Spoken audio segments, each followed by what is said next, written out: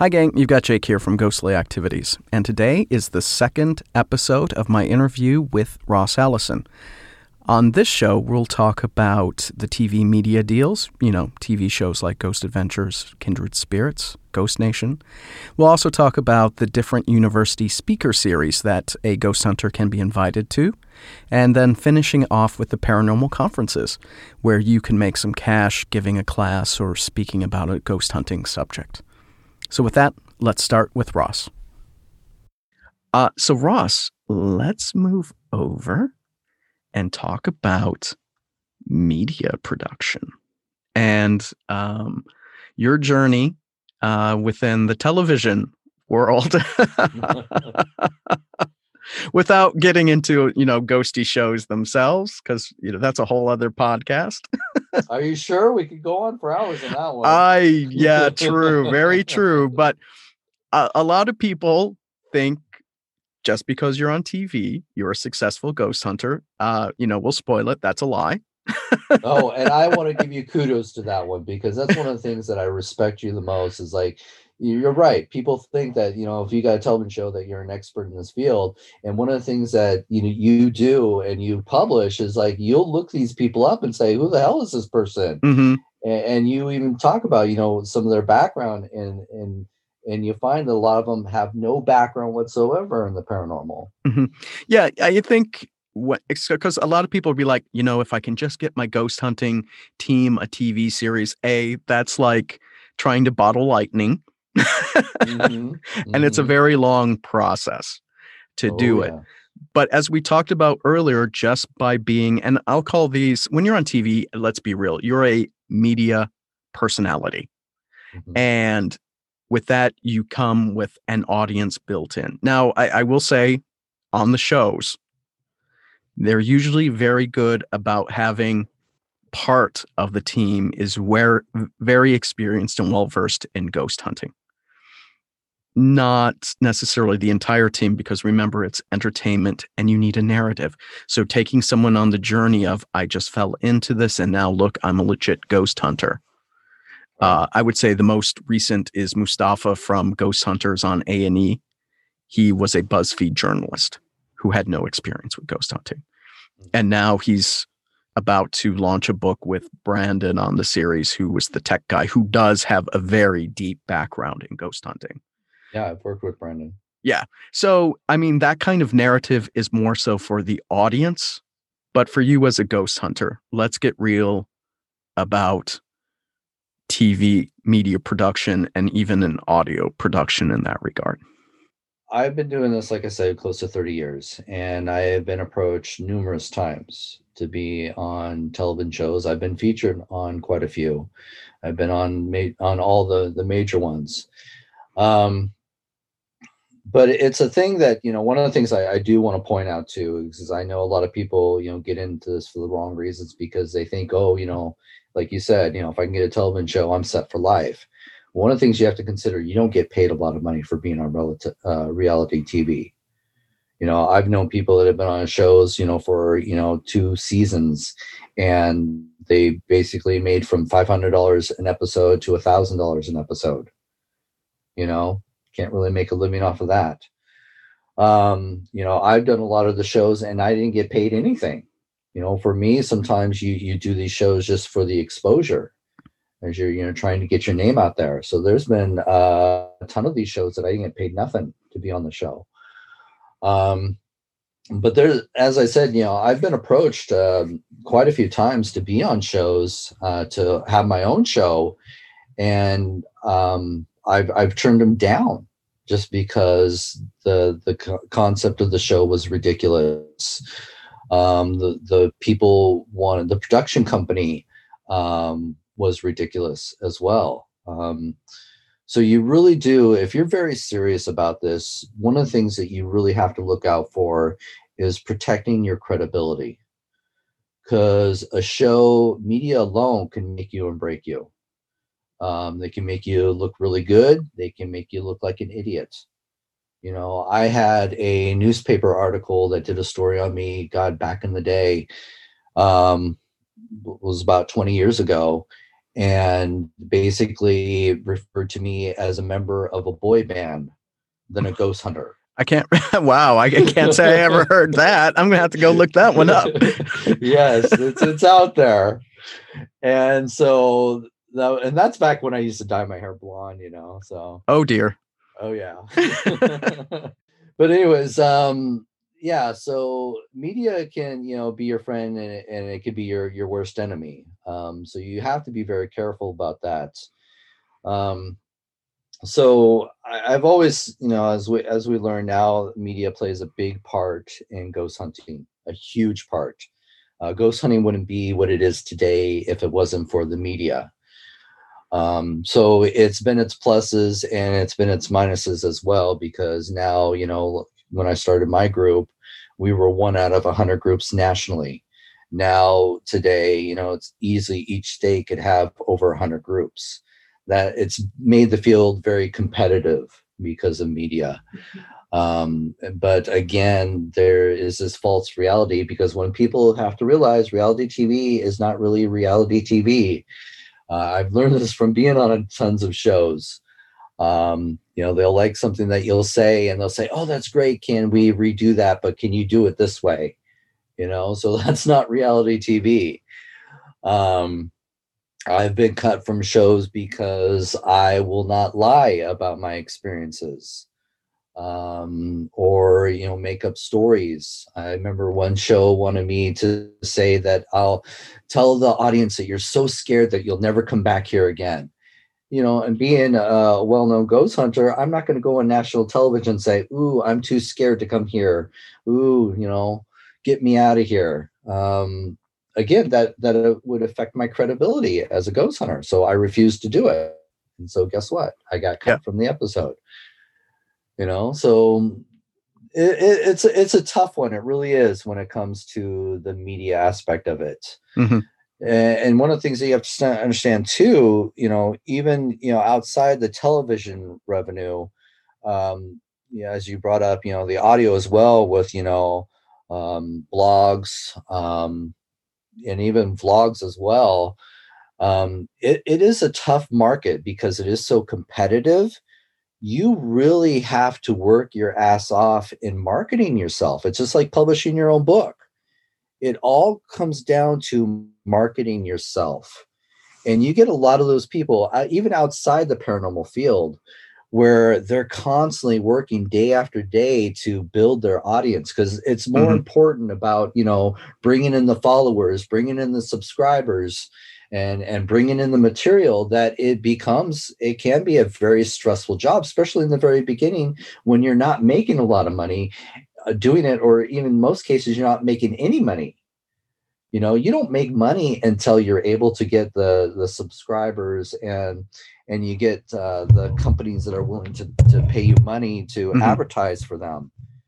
Yeah, that's the big thing, is you have to come with a built-in audience. Right.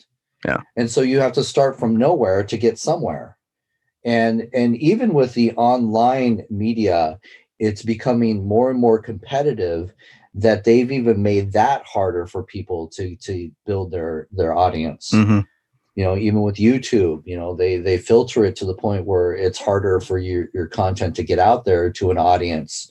You have to, I don't know how it works. You'd understand a little bit more about that. Yeah, the organic reach of it, because you don't have the money to spend on advertising. This is one of the reasons why I actually got rid of my Facebook Ghostly Activities page, because I did spend some cash to build up followers, because, you want your content seen by everyone. But what Facebook does is, just because you spent money to get followers and likes, when you publish something, you're lucky to reach 10% of those people, because Facebook's policy is, well, if you're a personality or a business, you're not really someone truly connected to that person. So you have to spend money to maintain your relationship with the people that now follow you. And see, that's not fair. It really isn't, because they're filtering people the opportunity to get their name out there. Because basically, it's the classic statement: it takes money to make money. Yeah. So I think a lot of times you have to think, especially with media, it's almost like you're constantly doing a PR campaign. Right. And you have to think about each, channel of media. If it's going to be like a YouTube or social media, or you're going to do a blog and a website, you're going to write books or something, you have to have multiple channels to stay in touch with your audience. And it's still tough to break through. I will say search is probably still the best way to do it, a search engine. But even that is getting radically changed. And it's always changing too. You're in the industry that always changes from year to year. So even when you think you're on top of it, next year it could change and you're back at the bottom. Yep. So it is a constant struggle to maintain that. And that's been my biggest downfall is I'm not the kind of person that's constantly out there marketing myself.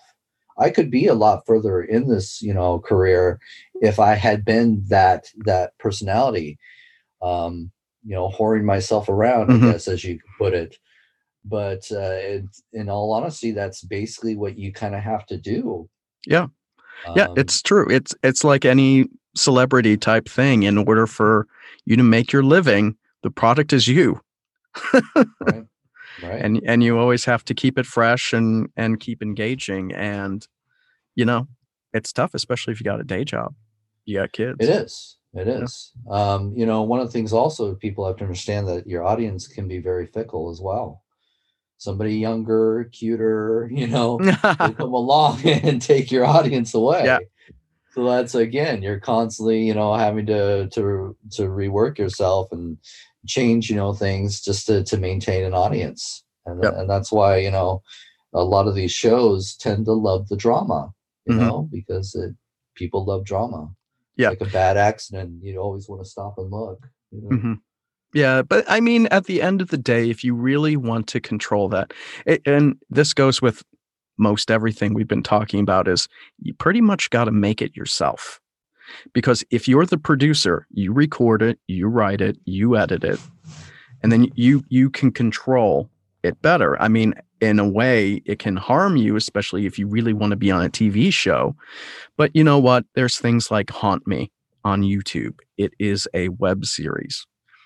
And they make cash off that show. They film it just like a ghost hunting show, and it's better than half the ghost hunting shows out there.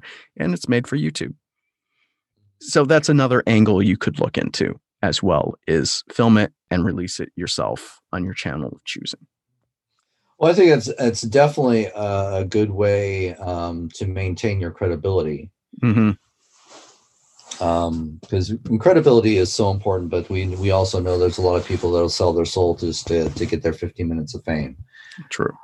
But for me, I'm not that person. I focus so hard on maintaining my credibility, on my group's credibility, because it is hard to maintain that credibility when you're under the pressure of, so many other people are able to be more successful because they're willing to lie. They're willing to manipulate the situation to make the audience happy. And, some people say that may be my downfall, but that's not what I'm looking for. I'm not looking to be number one. I'm not looking to be the, number one ghost hunter or the bestseller author or, I was not looking to have my own television show. To have a television show, even when I started this group, was not even something that you could even conceive. So, it was never my personal goal to be number one. It was always been to do the research. And then it basically went from there to publish the research. So, but we can also look at the benefits of the TV show. You've got an audience for a lot of the other products that you might be media products you come out with. And that's from the books to your own podcast to getting sponsorship. It opens a lot of avenues for you. It's just there's a big trade-off. And I would say if you're going to go that route, you have to say, I'm doing this to entertain people. And then there's the other side of you. That, once you get the audience, like, I'll just use this as an example. I recently read Amy Bruni's book, Life with the Afterlife. And, she's on Kindred Spirits, and she was on Ghost Hunters. But when you read her book, she exposed an entirely different side to her that you don't see from the editing on the show. So, since she is a celebrity now, she has a side business, which is Strange Escapes. That's something that came out of her media career as well, where she puts up these haunted weekends, ghost hunt weekends at these fabulously haunted places. And, she made a business out of it. But, there's the TV side. I'm not slamming Amy for this. I'm actually a big fan of Amy. I think everyone knows how much I love Kindred Spirits. But, it's kind of a trade-off. What you see on TV isn't necessarily what's really going on. And when I read her book, she went into her technique and how she talks about evidence, and there was more to her than you see on TV. And so that is a big element to a lot of this is, you if you don't have control over the material, you never know how you're going to be perceived. I mean, that's the big thing. If it's on TV, it's to attract and maintain an audience for advertisers. Right. So you ramp up the drama. We all know the Real Housewives of Beverly Hills does not exist. Even the Kardashians are not as authentic. So reality isn't totally reality. I guess if you do a hardcore documentary that you produce yourself, sure. But that's not necessarily what people pay to see. I think that's one of the big things, because with the shows, and if you land on a show, you're not in control of the narrative, and a lot of stuff is Frankenstein together. Take a clip here, sound clip there. They have editors that are very good at making something out of nothing. And a lot of times with ghost hunting, there's a whole lot of nothing.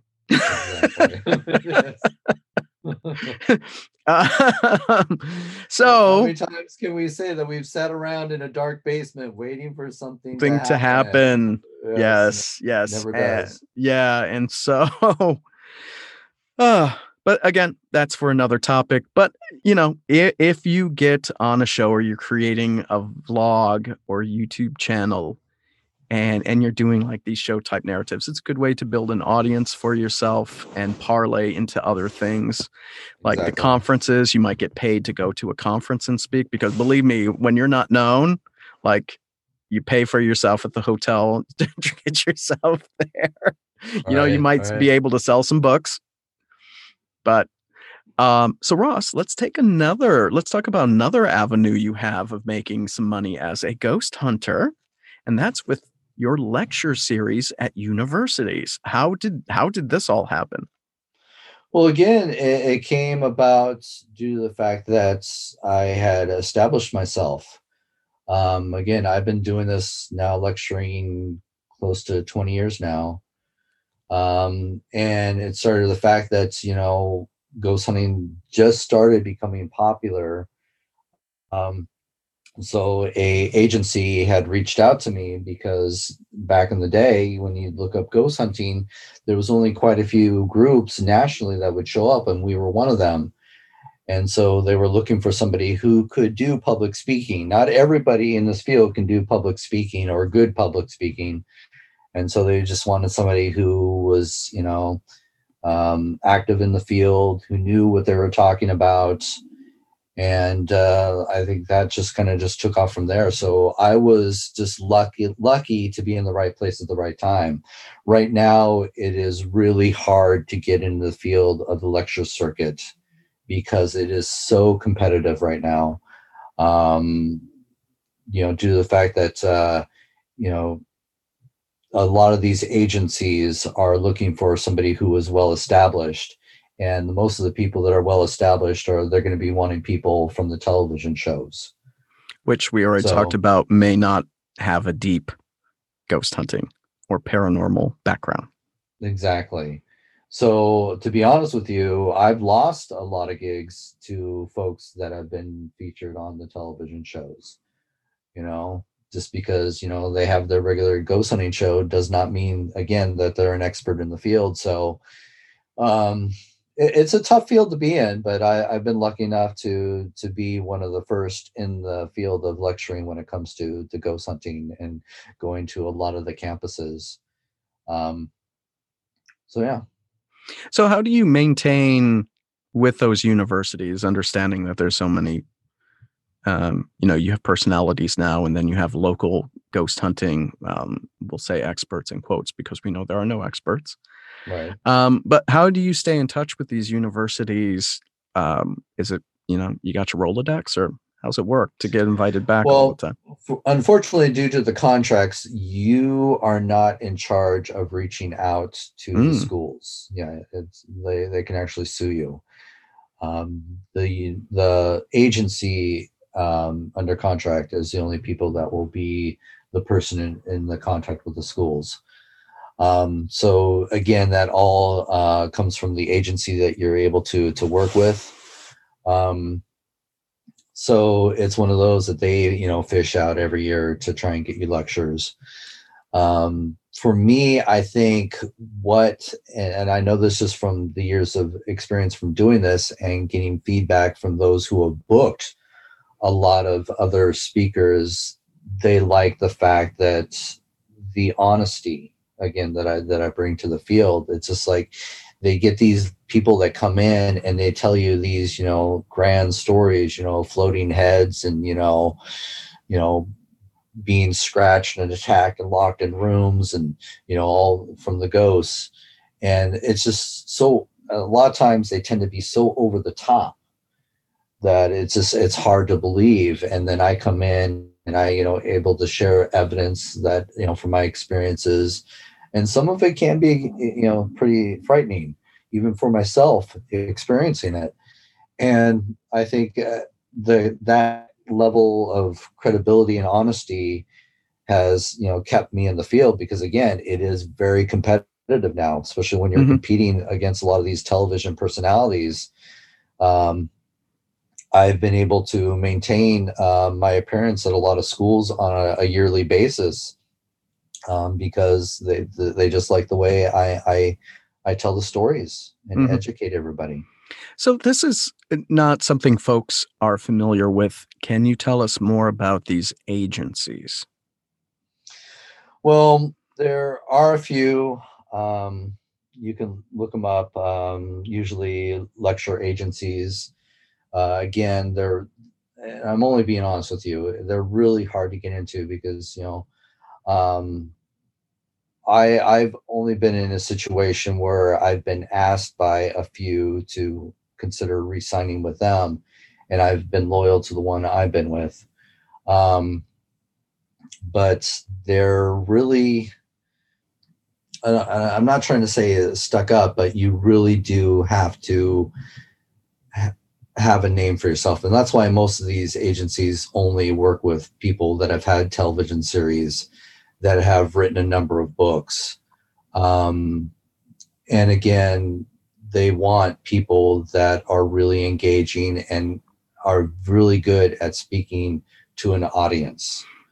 For me, what got me in the door was that I had Spooked in Seattle, that I had, a few books under me, and I had a well-established ghost hunting organization. I still had to audition for, to get myself in the door. So that was another thing, putting together a tape of you talking about, what you're going to talk about on these lectures.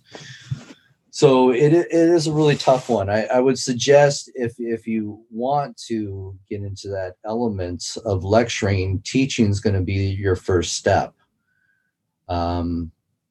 You have to be very well familiar with the material, because you also have to understand with lecturing, even making an appearance or even being on shows like yours, you have to also be educated enough to tackle the questions that people will ask you.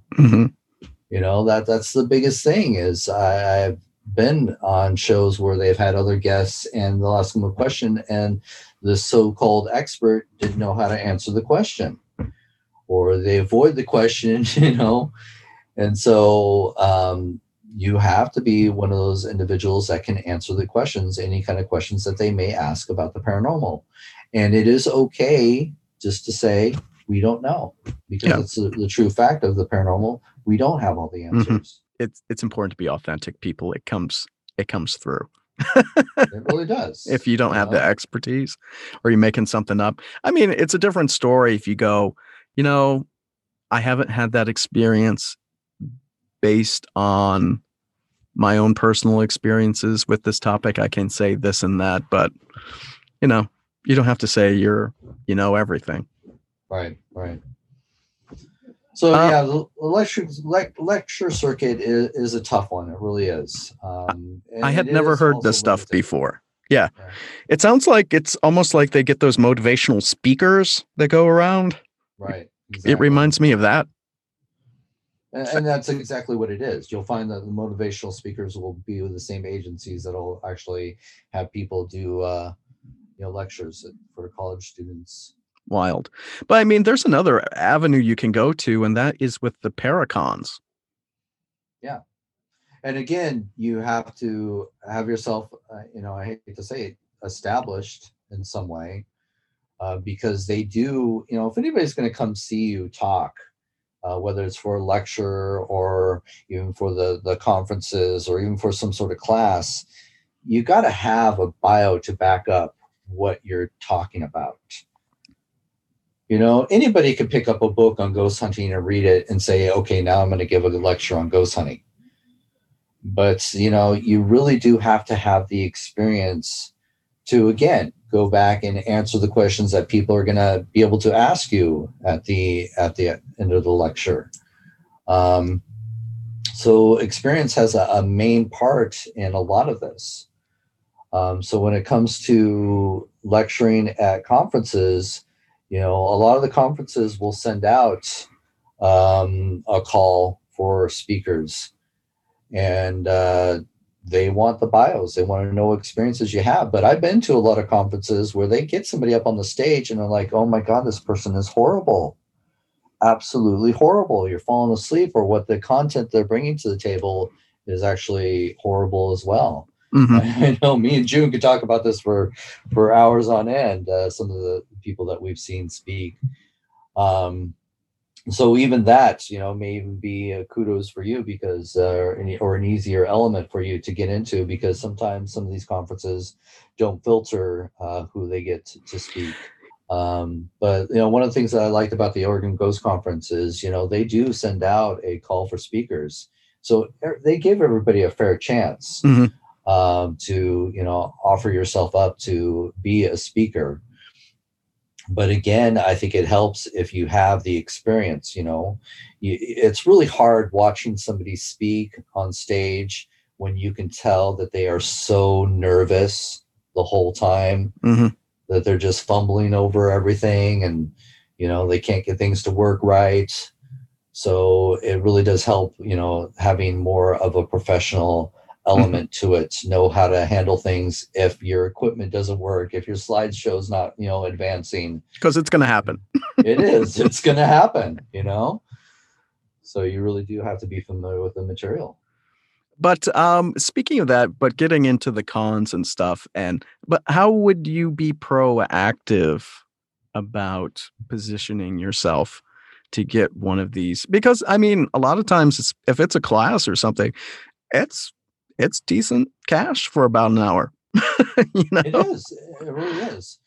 Well, one of the things is you really do have to, a lot of these conferences are every year. So come in as, just, having a table. Let the people that run the conference get to know you. Sometimes, just doing a class instead of, being a main speaker, mm-hmm. Putting on a class is a great way to start as well. Sometimes you really do have to work your way up to the top and establish yourself. So it's okay to start at the bottom. And so that's, for me, I had to start at the bottom, a few times with some of these conferences, even though, I'd had books, to my belt, established investigations all over the place. For me, I still had to come in at the bottom, because again, these people who run these lecture circuits, or even the conferences, want to get to know you first. They want to know that you're capable of doing or what they expect. That's true. That's true. I've done a couple of the conferences, and I think what's helped is because I've Ghostly the website, I just send them links to the website, and it's like if I give a class on EMF meters, I've got a bunch of how-to videos that they can check out, which is always useful. But let's talk cash money. If you're going to give a class, is it flat fee or commission? And then also with these lectures, what you don't have to give, total dollar figures, but how does the contract, how does the payment work? It depends. Lectures, there's a flat fee. Lectures can be very expensive as well. I've worked for agencies where they'll just pay you a flat fee to do a lecture, but you have to cover your own costs to get there, your own hotel. So a lot of times you may break even, or you may not make a lot of money at all. So, be aware of that. But when it comes to a lot of the classes, there's been a lot of classes where you'll make a certain percentage off of the students that have bought the class. Or in most cases, when it comes to classes, you will get a certain percentage off of tickets sold. Lectures, most of the time, you'll get paid a flat fee. So that is the difference between the two, because the smart way is, if you're paying, somebody to do a class for you, you don't want to end up having to pay them $100 and no one signs up for the class. So you're out the $100 that you had to pay for this guy to, to do the class for you. So most classes, 99% of them will only pay you a percentage of how many, people buy tickets for your class. Lectures, they already have an audience that have paid to be at the venue. So of course it's easier for them to pay a flat fee for the lectures. I'm still kind of flabbergasted that with the lecture circuit, since it's, pretty established and, you're going to legit universities and stuff, that they don't pay for your airfare and hotel as part of it. Yeah, a lot of them don't. But it's changed actually drastically throughout the years because it has become so competitive. You got to remember, again, like I said, I was doing this in the beginning, before there were ghost hunting lectures at colleges and universities.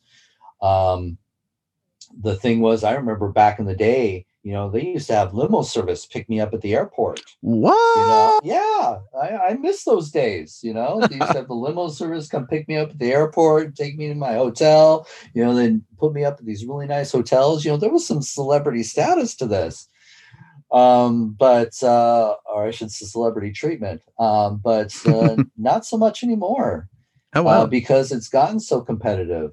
A lot of the schools now will, just pay a local ghost hunter to come in, and they'll, pay them like, $100, couple $100 to lecture for an hour on ghosts, because they get to tell about the local, lore.